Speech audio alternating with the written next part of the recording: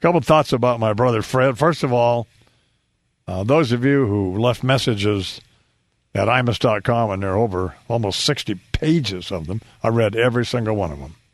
And so did Deirdre, and so did Wyatt. And there's no way to thank everybody. There's literally thousands of people. He influenced and entertained millions of people in this country. So. But I did think, as I said last hour, a couple of things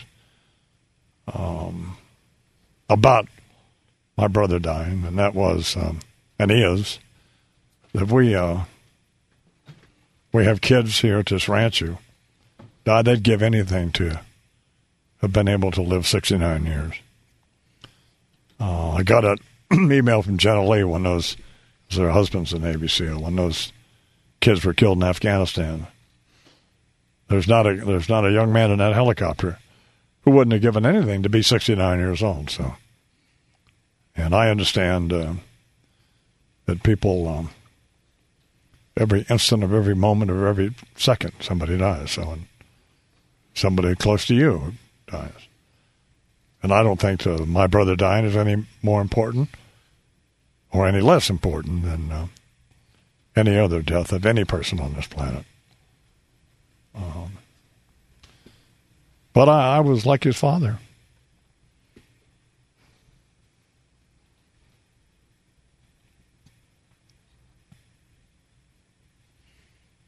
So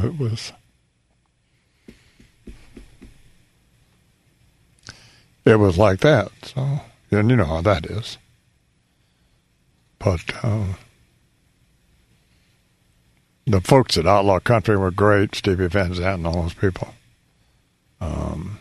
My brother liked Brian Williams. He told me once, he said, anybody who understands NASCAR understands this country. So they did a nice little thing. So did Rick Kaplan and the folks at ABC. And if you haven't seen Neil Cavuto's piece at Imus.com, that's genius. So I appreciate all that. And thank you to Lou Ruffino and Warner and Mark Stone were wonderful. You all were. I appreciate it. David Hinckley and Lupica and my wife. She'd let him do anything. We all had to eat packing material here at the ranch. Whatever Fred wanted, she'd have him fix for him. She wouldn't let him smoke here, but he could. He could. She never said anything to him. Whatever he wanted to do was fine. I mean, it's like I was talking about the dogs. The dog pour out here. The dogs, they go on the hacienda, and it's a beautiful place here. They pee on the rug. She didn't say anything to them. Of course, if I did that, if I did that, as I mentioned before, that would be a bigger problem, wouldn't it, Bernie? So no question. Yeah.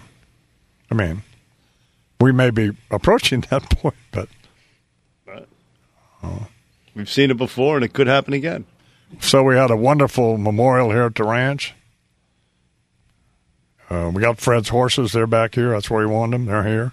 Had them here in West Bowmaster. Got in the freight line and went to Tucson and was back in 12 hours with them. So, and Fred's here, too, his ashes. He wanted to be cremated, his dogs. So. He died of a broken heart, is really what happened. In his sleep, so. And I finally heard from Charles. So. Too bad Charles is not dead. Jeez. You don't mean that. No, I don't. But anyway, Charles, the reason I hadn't heard from him, he didn't think I wanted to hear from him. Well, that's not true. But anyway, that's good. So we are where we are. And,